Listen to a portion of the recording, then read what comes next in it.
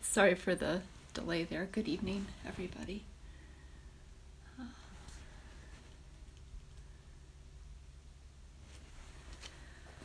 Let's see, in musing a bit more on the topic of faith, ongoing discussion of faith, I thought I'd tell a couple stories about Shodo Harada Roshi. So Shodo Harada Roshi is someone who is not officially in our lineage, so that means he's not,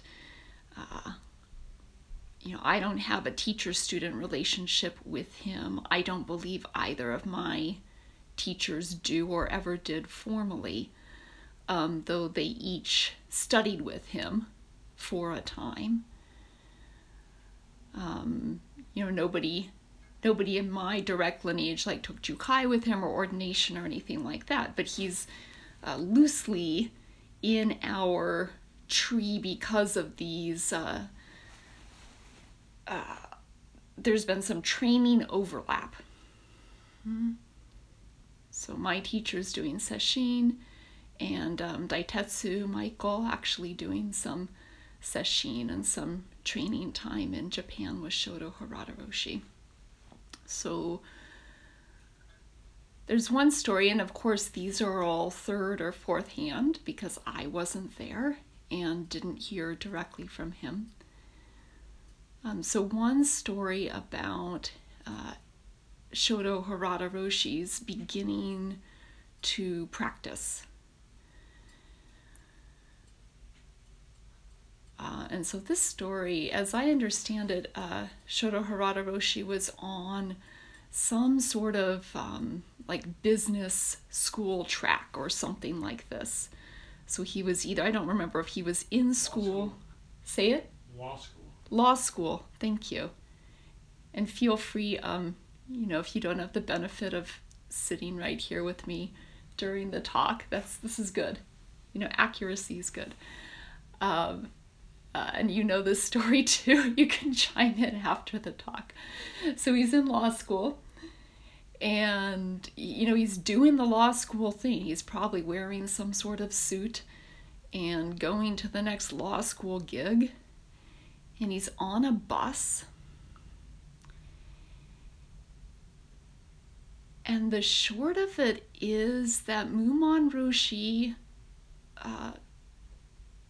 the man who would become Shodo Harada Roshi's teacher, walks on the bus, and the man who would become Shodo Harada Roshi doesn't get off at his stop or doesn't stay on till his stop. He follows Mumon Roshi off the bus. So he sees something, feels something that effects so clear a yes or a this is the next step for me, that he transcends any hesitation we might imagine, and he follows this guy he's never seen before off the bus.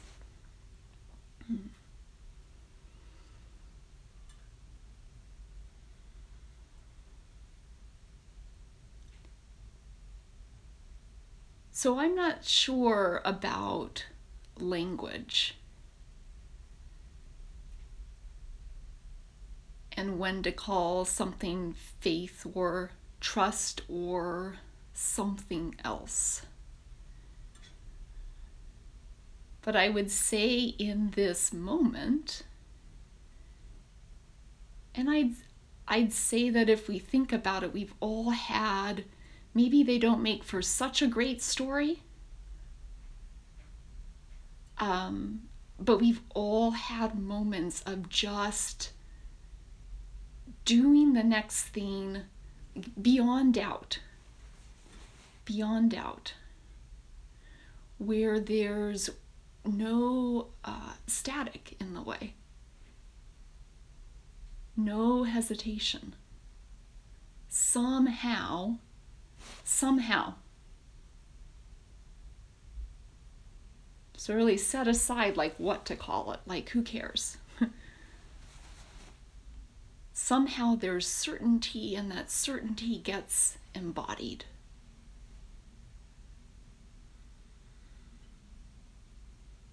And maybe we call that faith, but we don't need to. If it creates static, we don't need to. Our base practice, our fundamental practice, this Zazen, is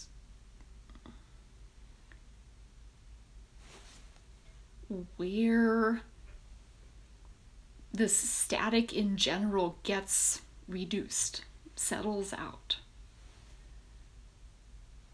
All the considerations, all the extra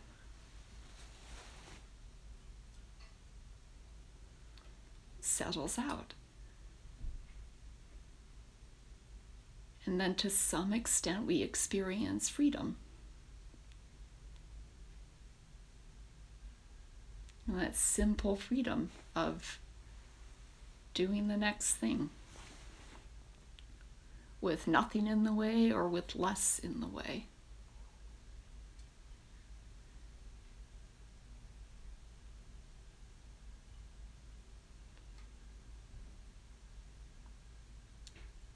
Another story I heard about Shodo Harada Roshi is that, at least for a time,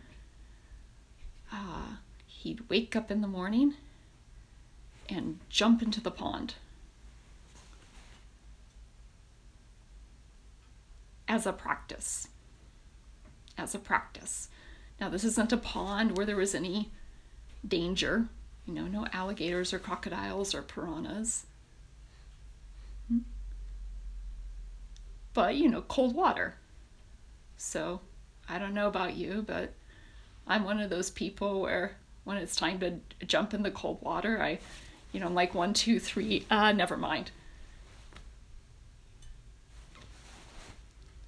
Maybe like the third or the fourth 1, 2, 3, I can do it.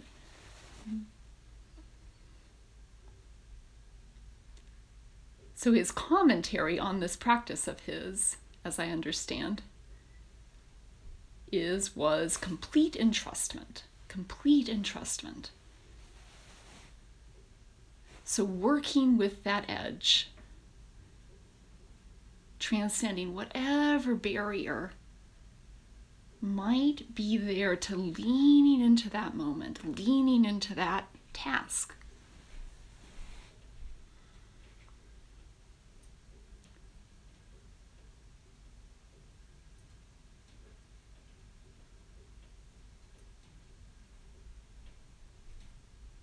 And we do this in simpler ways, simpler everyday ways in our daily practice life. So on and off the cushion.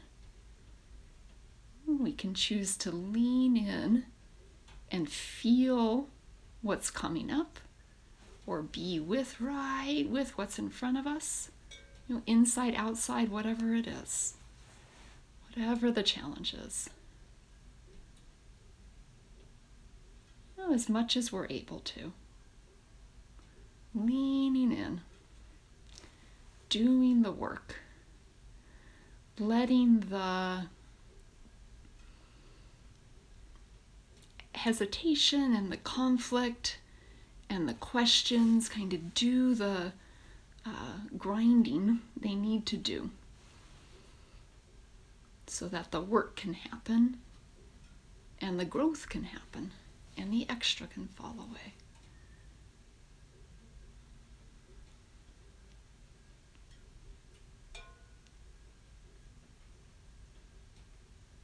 One metaphor is the rocks in the rock tumbler. So you put the rocks in the rock tumbler and they rub up against each other, and you leave them in there long enough, and that friction, just that friction, removes the extra or some of the extra. Then you open up the rock tumbler and you've got these glowing rocks, these shining gems, if they were gems.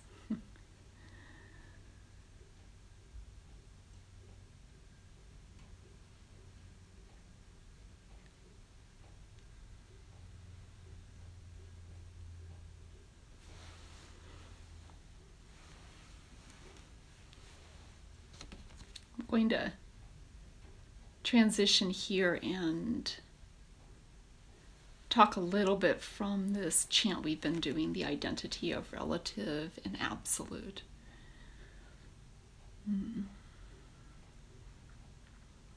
So I talked a little bit a week or 2 or 3 ago about the first line. The mind of the great sage of India was intimately conveyed from west to east. So that's Bodhidharma. And a lot in that line. The next line is, among human beings are wise ones and fools, but in the way there is no northern or southern ancestor. So remember, this chant is called the identity of relative and absolute.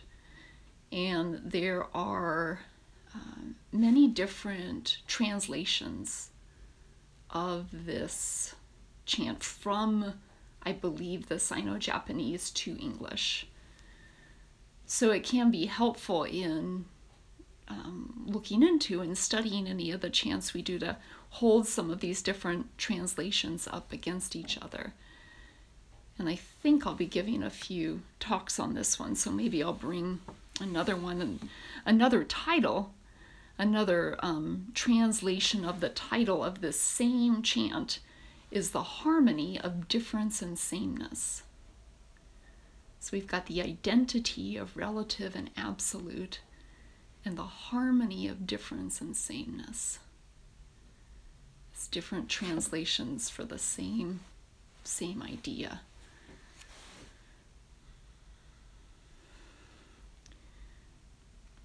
And we got this line, among human beings are wise ones and fools, but in the way there is no northern or southern ancestor. So the first part of this line, we're talking about difference. We're talking about the relative. We're saying that subjectively or even objectively, there are wise ones and fools. There are people we'd look at and say, that person's comparatively wise, that person's comparatively not wise. And we wouldn't be wrong to say that. There are differences of other sorts. So among human beings, there are wise ones and fools. But in the way, in the Dharma, as it's being transmitted west to east, north to south, as it's being practiced, as the wheel turns and turns, this Dharma wheel that we're all part of the turning of, in the way, there is no northern or southern ancestor. So this refers in part, the background here is to a rivalry between north and south, between the way we do it here and the way we do it there. And maybe my teacher is better than your teacher. Well, we don't do it that way here. We do it a better way. That sort of thing. But this is saying, in the way, in the true Dharma, like all of this, mine's better, is static.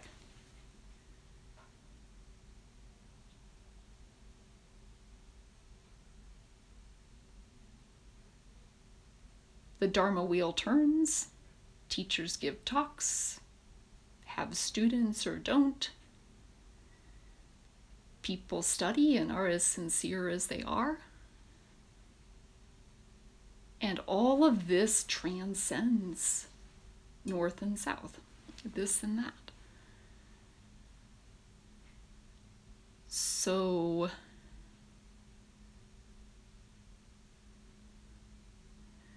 there's a place, there's there's a place.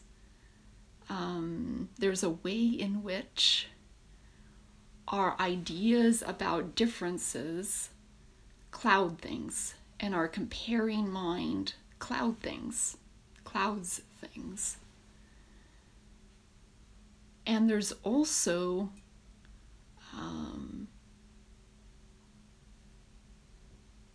a truth here. Like there's a truth of difference, of the relative, of relationships between things, or what Kjorgen Carlson called karma relationship. Affinities. Maybe I have an affinity for this person, but not for that person. And certainly of difference.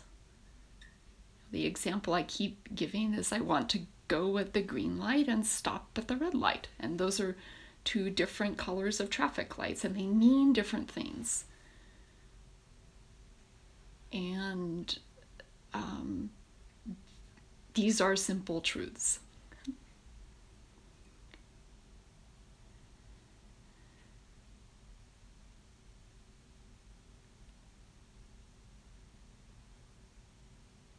So it's all one. That's a truth. And this one manifests as the many.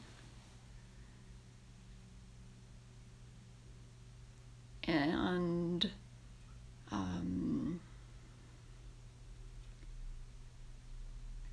can't always skillfully be reduced back down to it's all one. How's that?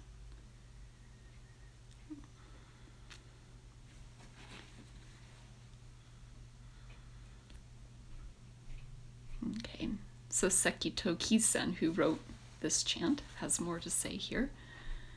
He says, the subtle source is clear and bright. The tributary streams flow through the darkness. To be attached to things is illusion. So there can be an unskillful attachment to this and that.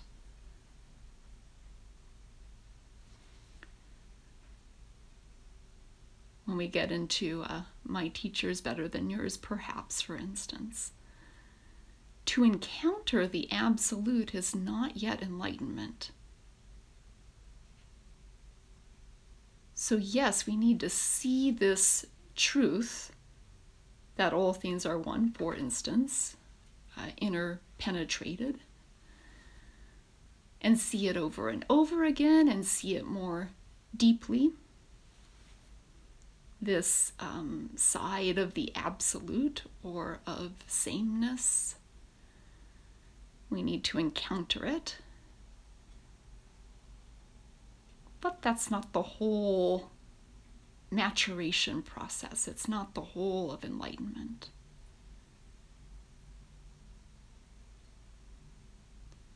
So we have to see the one side clearly, the side of oneness. We have to see the side of difference clearly, see it for what it is, the truth it is. And we have to learn about skillfulness.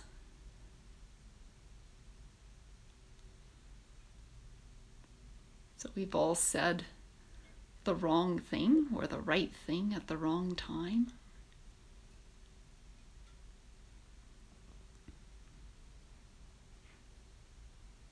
So there's this, okay, it's all good, and then there's skillfulness and lack of skillfulness.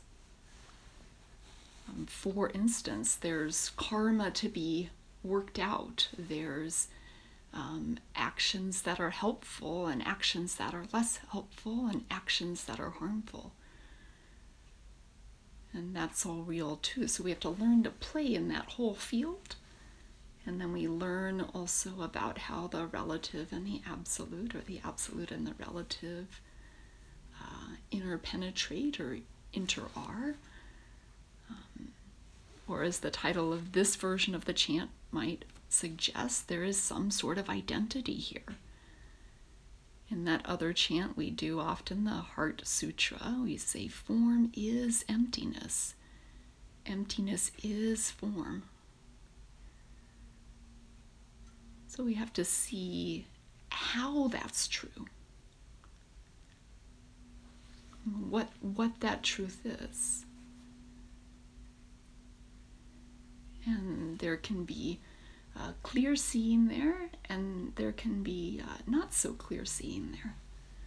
And one trap people can fall into in Zen practice is seeing the side, or having some glimpse into the side of all things are one, or absolute truth, and trying to reduce everything to that.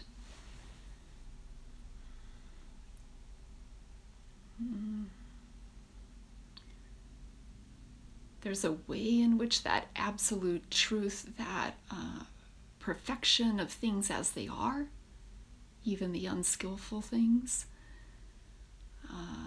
that identity with all beings, that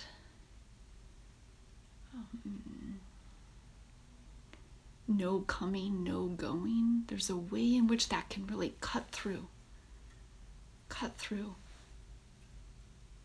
But it's not always the right medicine, or always the right answer, or the whole of the picture.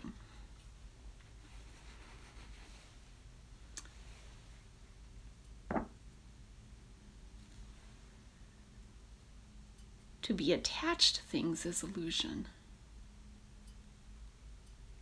So not getting attached, but can we play in this field of this and that skillfully? Can we learn to do it skillfully? And always maybe also have a foot in know this, know that, N-O.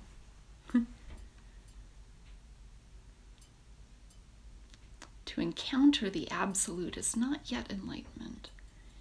Each and all, the subjective and objective spheres are related, and at the same time independent. Related, yet working differently, though each keeps its own place.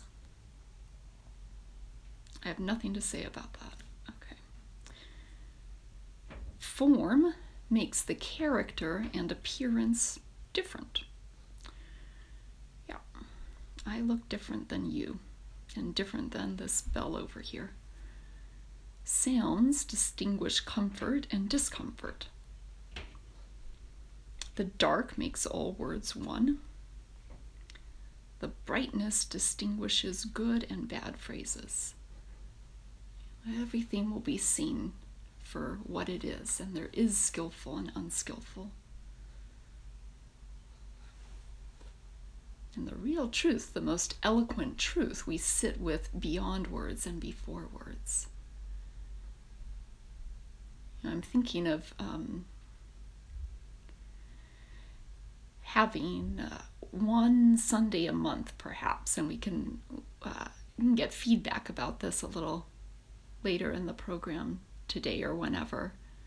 One Sunday a month where we just do sitting, and there's not a talk. So maybe 2 longer periods and then chanting, so that we have this physical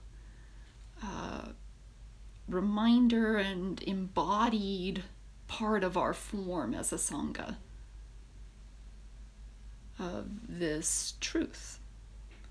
That really where we're going to work this all out and see more clearly, it's not from some magic words in coming the right week and listening to the right talk.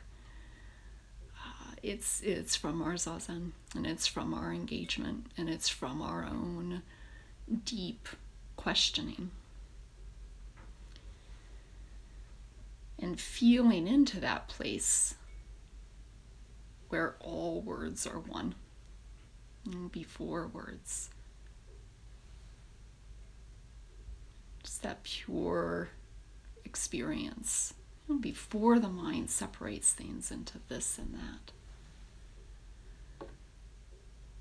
And then dealing with all the difference and karma and this and that does its dance, even in that zazen space. Doing the work that's ours to do, ours to lean into. I don't even know what that is for you. I don't know what's going on that cushion over there. And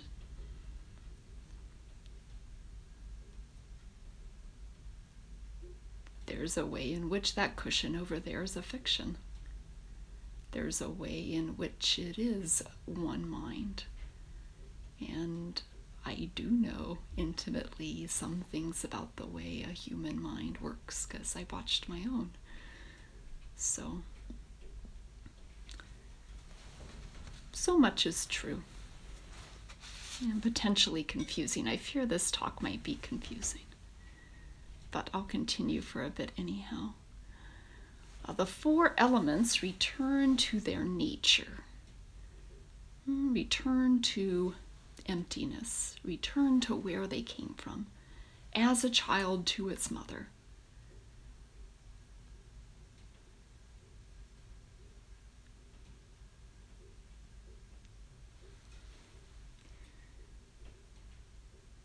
And then, next line is about the distinctions and the specific function and quality. Fire is hot, wind moves, water is wet, earth hard, eyes see, ears hear, nose smells, tongue tastes the salt and sour.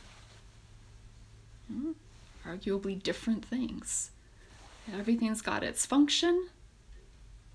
Where does it all come from? Where does it all go back to? Each is independent of the other. Cause and effect, all of this. The fire, the water, the eyes and ears. Cause and effect. The this and that and the this and that interacting with each other, creating karma, must return to the great reality as a child to its mother. Everything comes from the one and returns to the one.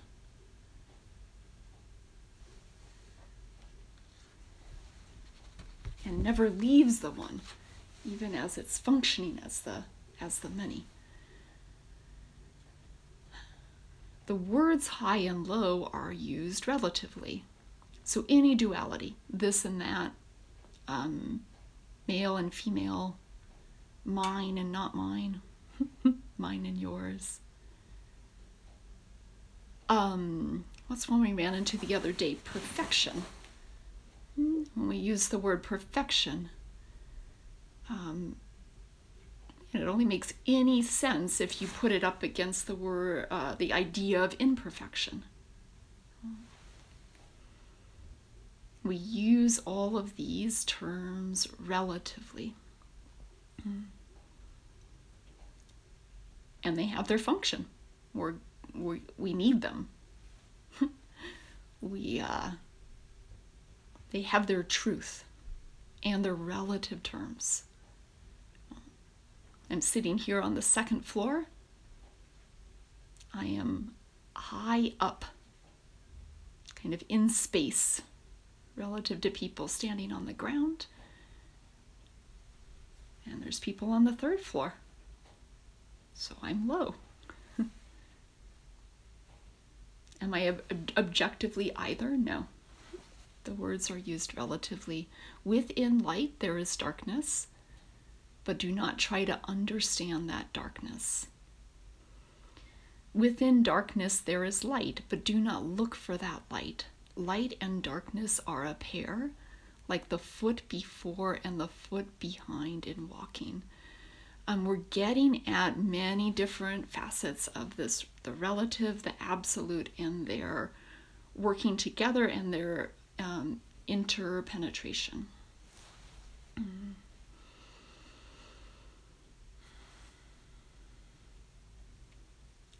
I'm going to stop there. I'm going to talk on this more. We're close, but there's also putting this up against the other one, and I'm also looking at the time. So that is my talk for today. Turn this up.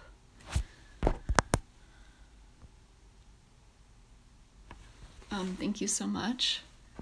Feel free to comment while I'm figuring out this recording.